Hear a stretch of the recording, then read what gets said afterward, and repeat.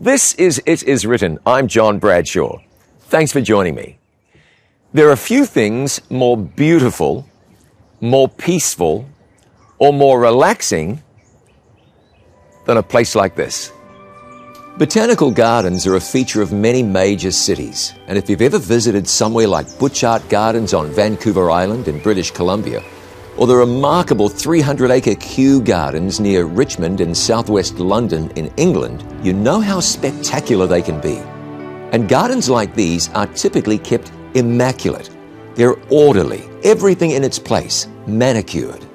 But look closely, and you'll see that things are not as they appear.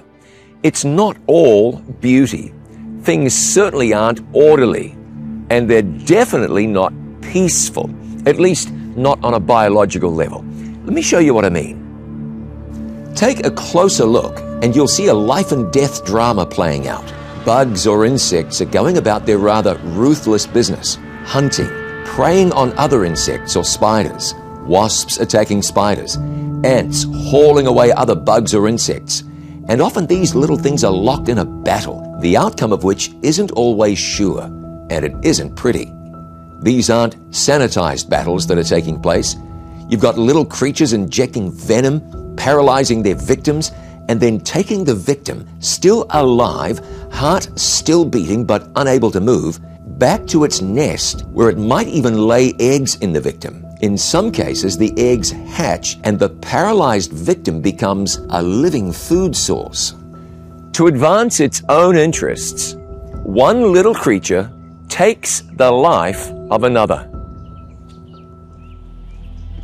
Look at a rose bush and you'll often see aphids, which make their living by piercing the tender young bark of the plant and drinking the rich sap.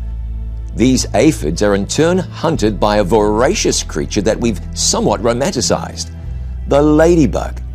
A ladybug can eat dozens of aphids in a day and can actually bite humans. It doesn't feel like much more than a little pinch for us. But for aphids, different story. A ladybug is an aphid-eating machine. Basically, she takes their lives in order to advance and further her own life. That's how she, or he for that matter, goes about his or her business. And there's no peace in the soil underneath the beautiful bushes. The soil is alive. In a handful of soil are billions of microorganisms, and they're at war with each other. Opposing armies of different types of microorganisms are almost continually at battle, and the winner eats the loser. The opposing sides employ some pretty sophisticated strategies and counter-strategies, including mimicry, camouflage, and chemical warfare. Let's call it what it is. In a handful of soil, there plays out a hellish scenario of war, strife, and death. And what's happening in the soil under our feet is not so different from what's happening in the grass and the bushes and the trees and the water all around us. In fact, from the bottom of the oceans to the tops of the mountains, we see the same pattern repeated throughout nature, where creatures survive by taking the lives or the resources of other creatures. By taking. Selfishness is a fundamental part of the planet's operating system.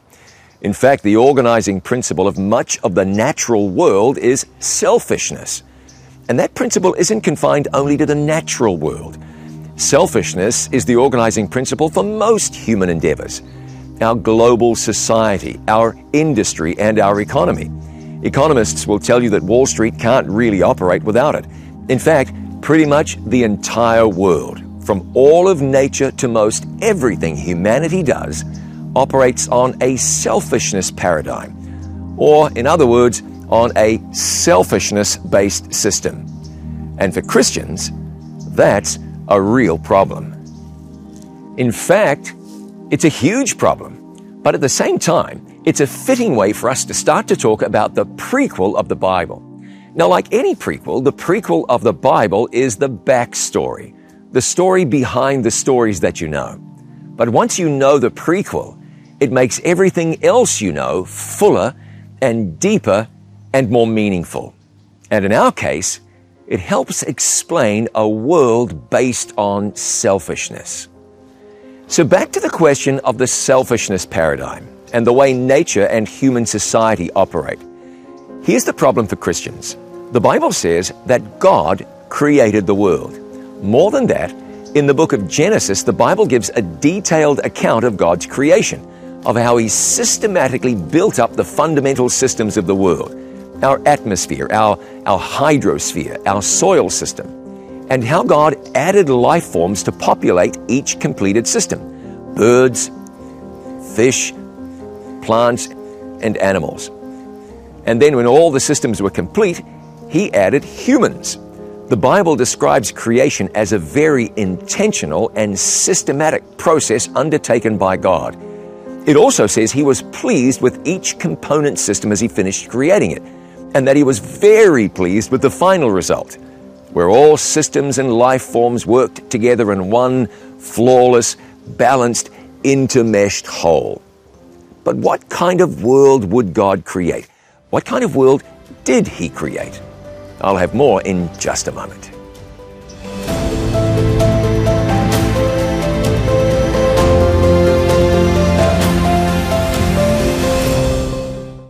Now here's a question. Can God be trusted? Either you've asked that question yourself or you know somebody who has, and I've got an answer for you. I'd like you to get today's free offer, Can God Be Trusted? To receive it, call 800-253-3000. Write to the address on your screen or visit us at iiwoffer.com. Can God be trusted? I have an answer for you. 800-253-3000 or visit us at iiwoffer.com.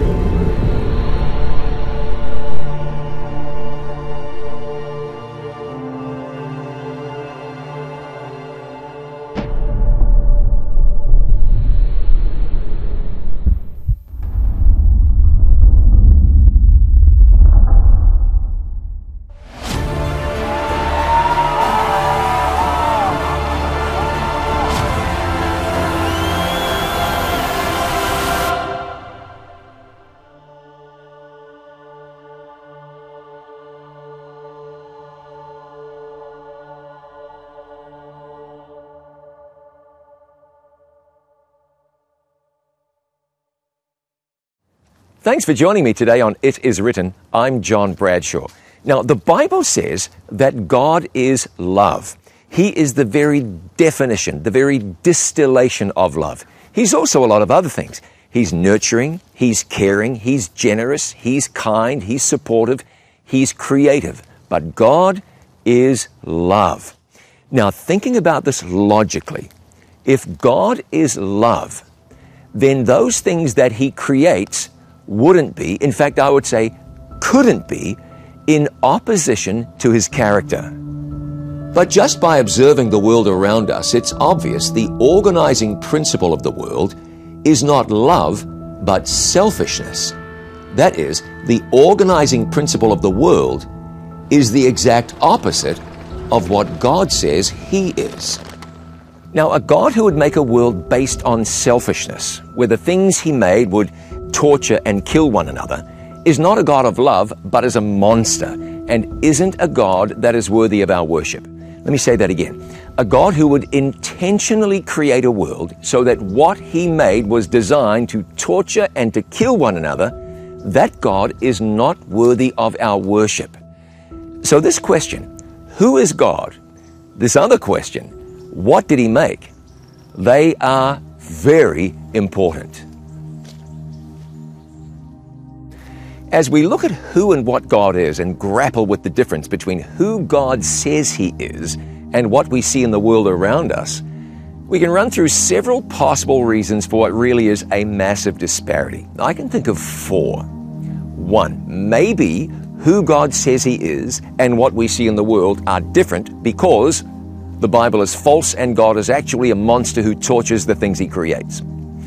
Number 2, maybe there's no God. Maybe the Bible's just a book of fables. That'd explain it. Number 3, perhaps the Bible is true and God is who he says he is, but something happened to change the world from the way he created it into what it is today. And maybe there's a 4th reason. Maybe God created the world it actually is right now, but we simply don't understand it or him. Now, each one of these 4 possibilities touches directly on the character and the existence of God. As we start talking about the state of the world, we're also thinking about and talking about the character of God. So we have 4 possible reasons for the disparity between who God says he is and what we see in the world around us. God says that he is love, but the world around us isn't based on love, but selfishness. So let's look at those 4 possible reasons and see if we can narrow down that list. What was our first reason? Maybe God actually is a monster who tortures the things he creates. Well, the entire Bible says otherwise. God is love. 1 John 4, verse 8. I have loved you with an everlasting love. Jeremiah 31:3. The thoughts I have towards you are thoughts of peace and not of evil. Jeremiah chapter 29, verse 11. God so loved the world that he gave. John 3:16. So we can reject that first proposition. Now, what was our second reason? There's no God and the Bible's a book of fables. Well, this is it is written and not it is proposed or it is speculated. So we'll scratch that one off the list. Now let's look at the 4th reason. God created the world just like we see it, but we simply don't understand it or that or him. Well, undoubtedly there's a lot that we don't understand, but God gave the Bible so we could understand him. Jeremiah wrote, "And you will seek me and find me when you search for me with all of your heart." God wants us to know him. So, no. Now that leaves one more possibility to explain the disparity between who God says he is and what we see in the world.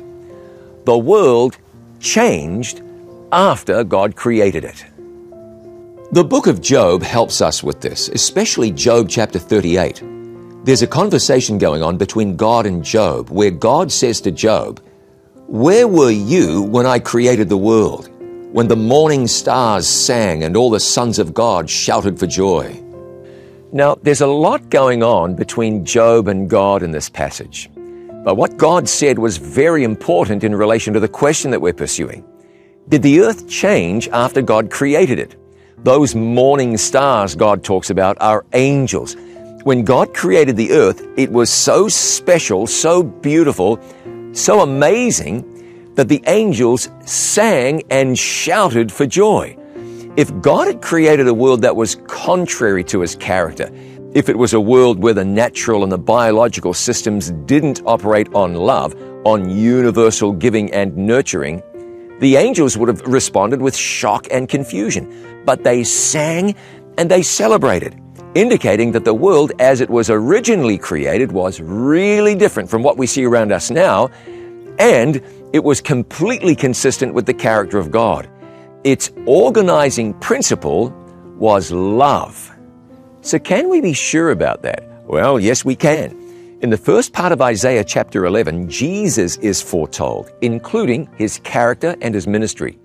And then a few characteristics of his restored kingdom are described, including that a lion will lay down with a lamb and that snakes will not be a threat, even to children. In verse 9, Christ is quoted in the first person and says of the recreated earth, "They shall not hurt nor destroy in all my holy mountain," which means the recreated earth will be very different from the one in which we live. It'll be so different in so many ways that it will require a different organizing principle. Its entire system of operating will be different. How does this assure us that God didn't create the world the way it is now? 2 things. First, in that same chapter, Isaiah 11, it says in verse 7, "The cow and the bear shall graze. Their young ones shall lie down together, and the lion shall eat straw like the ox." So bears will graze like cows and lions will eat straw. This is so different from the reality we now see around us. We know that the world just doesn't work that way, at least not right now. What the Bible describes is foreign to us. It's almost unbelievable. But let's go back to the book of Genesis. Towards the end of the first chapter of this amazing book, God is giving instructions for His newly created earth. There's a passage describing what humans and animals are supposed to eat. And in verses 29 and 30, the Bible says this, "And God said, See, I have given you every herb that yields seed which is on the face of all the earth, and every tree whose fruit yields seed. To you it shall be for food. Also to every beast of the earth, to every bird of the air, and to everything that creeps on the earth in which there is life, I have given every green herb for food." What the Bible is saying is that everything God created, humans and animals, ate plants. They didn't kill other creatures to survive. Now, that kind of world would require an entirely different system of operating from what we see around us today. But then that's exactly what the Bible says existed. When God created the world, it was profoundly different from what we see around us today. And here's the thing. God will return the world to His original model when the earth is made new. And something that wasn't changed doesn't need to be restored. Now, we can go even further with this. In Revelation 11:18, where John writes about the very end of days and the condition of the earth, God says that He will destroy those who destroy the earth. So not only is the earth fundamentally changed, not only did God not change it, He's unhappy about it. And He will bring to justice those who did the changing. He will destroy those who did it. So based on what the Bible says, we can be sure that the earth was changed dramatically, fundamentally from the way God created it. We can also be sure that it will be restored to what it once was. Now, in a moment, I will introduce you to a friend. Well, not a friend exactly, but a scorpion is a good example of just what I'm talking about. Back with more in just a moment.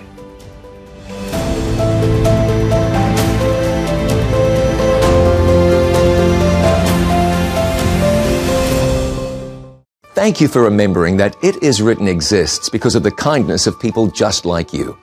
To support this international life-changing ministry, please call us now at 800-253-3000. You can send your tax-deductible gift to the address on your screen, or you can visit us online at itiswritten.com. Thank you for your prayers and for your financial support. Our number again is 800-253-3000, or you can visit us online at itiswritten.com. The experts say he's living in our midst. Many people claim to have sighted him. A famous film shot in the 1960s seems to show he exists. But does he? Does Bigfoot visit campsites and towns and forests across North America? Don't miss Bigfoot, Part 1 of It Is Written series, Conspiracy, More Than Just a Theory. You'll visit a museum dedicated to Bigfoot and hear from a man who claims to have sighted a Sasquatch twice. And you'll learn what the Bible says about the conspiracy playing out right before your eyes, a conspiracy of eternal importance, a conspiracy most people are missing. Make sure you know about the greatest conspiracy of them all, a global conspiracy involving you and those you love. Watch Bigfoot from the series Conspiracy, More Than Just a Theory on It Is Written TV. Thanks for joining me on It Is Written. Now, here's a major question that we really need to answer. It baffles a lot of people. How did the earth get changed from what it was to what it now is? What happened to God's earth, the earth He specially created, the earth that reflected His character, the earth that dazzled the angels? This is the question that the prequel of the Bible answers, and we'll find that both the question and the answer are incredibly important. Now, think of the implications of what we're talking about. This is God we are discussing. He is the distillation of loving kindness. How did the world made by God, become something that does not reflect His character? think through some of these questions. Can anything happen that's contrary to the will of God?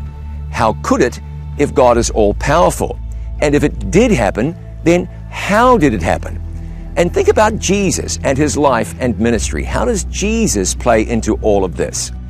We've answered some important questions, but a critical question remains. How did the earth become something that operates according to principles that are inconsistent with the character of God?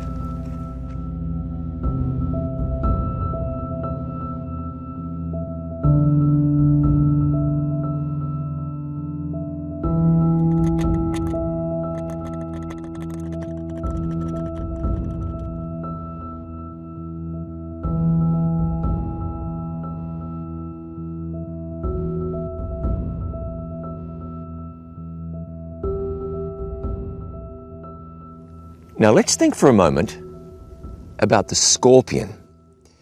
You can find them right here in the desert. They're plentiful, actually. You can find them very easily. The scorpion is an intimidating creature. Look at that stinger on its tail. They're dangerous things. But even apart from the stinger, its claws are imposing as well, and it uses its stinger and claws together to deadly effect. It's a predator that grabs other small creatures and injects them with excruciating poison, a venom specifically designed to overwhelm the nervous system. Now, the venom works in a couple of different ways. The prey is overwhelmed with excruciating pain. Before long, it cannot coordinate its movements and it's incapacitated. And then the scorpion will eat its prey, whether it's dead or alive. And female scorpions will at times actually eat male scorpions during or after mating. Some scorpions, not this one fortunately, can actually kill people with their sting. Scorpions such as the death stalker. That's one that you'd find in the Middle East. Now this one wouldn't kill me if it stung me, but it would hurt. Something like a bee sting, maybe a little more. So I would treat this one with a great deal of caution and respect. Altogether, the scorpion was brilliantly designed for its purpose and for its environment. But the question the scorpion raises is this: does it reflect the character of God? That is, as we know it now. And if it doesn't, how did it come to be this way? The prequel of the Bible answers this question. And the prequel takes the form of a hidden story in the Bible, an intentionally hidden story, actually. And it takes some real diligence to track it down. It's scattered across books of the Bible that were written over a period of some 1,500 years. And it's non-linear. By that, I mean it doesn't appear in order in the Bible. One writer has part of the middle of the story, let's say, while another writer hundreds of years later fills in part of the beginning of the story. The fact that it's non-linear is actually quite important because the Bible treats some key material this way, as in the book of Revelation. As non-linear Bible stories go, what we're going to look at next is probably the prime example. And when we unlock the story, you might find it profoundly alters your understanding of why there is death, disease, suffering, and injustice in the world. It also explains why this creature exists. So what do we know about God? We know that God is love. John wrote those words twice in 9 verses in the book of 1 John. Here's what we know. Out of this chaos, God is going to create something phenomenal. Revelation 21:4 says that God shall wipe away all tears, and there shall be no more death, neither sorrow nor crying, neither shall there be any more pain, for the former things are passed away. In Isaiah 65:17, God says, I create new heavens and a new earth, and the former shall not be remembered, nor come into mind. John wrote in Revelation 21:1, and I saw a new heaven and a new earth, for the first heaven and the first earth were passed away. One day, no more bugs paralyzing other bugs. No more toxic venom. Better yet, no more crime, no more murder, no more injustice. You know, Peter noticed what we notice. He noticed a dysfunctional world coming apart. He noticed the world filled with death and hate and pain. And he wrote in 2 Peter 3 and verse 13, "Nevertheless, we, according to his promise, look for new heavens and a new earth in which righteousness dwells." And we do. We look for that. Are you looking for that? If you are, I can tell you where you can find it. You can find it in Jesus Christ, who left heaven and came to this earth gone astray to show you that in spite of what you see, in spite of what you don't understand, that God is love, and that the God who is love loves you and wants you to spend eternity with Him. Next time on It Is Written, we'll delve deeper into the prequel of the Bible. We'll find out how it came to be that the earth was so radically changed from what it was to what it has become. And we'll begin to answer some of the most important questions that have ever been posed. Now here's a question. Can God be trusted? Either you've asked that question yourself or you know somebody who has, and I've got an answer for you. I'd like you to get today's free offer, Can God Be Trusted? To receive it, call 800-253-3000. Write to the address on your screen or visit us at iiwoffer.com. Can God be trusted? I have an answer for you. 800-253-3000 or visit us at iiwoffer.com. Let's pray together now. Our Father in heaven, we thank you today that in spite of the confusion and the chaos and the carnage that we see in the world today, that high above the circle of the earth there is a God who is love, a God whose Son Jesus will one soon day come to this earth and take us home to a place of absolute perfection. We pray that that day would come soon, but until it does, give us faith in you. Help us to trust in you, to believe in you. We thank you, we praise you, we love you. This is your world. We look forward to your kingdom to come. In Jesus' name, amen. Thanks so much for joining me. I'm looking forward to seeing you again next time. Until then, remember, it is written, man shall not live by bread alone, but by every word that proceeds from the mouth of God.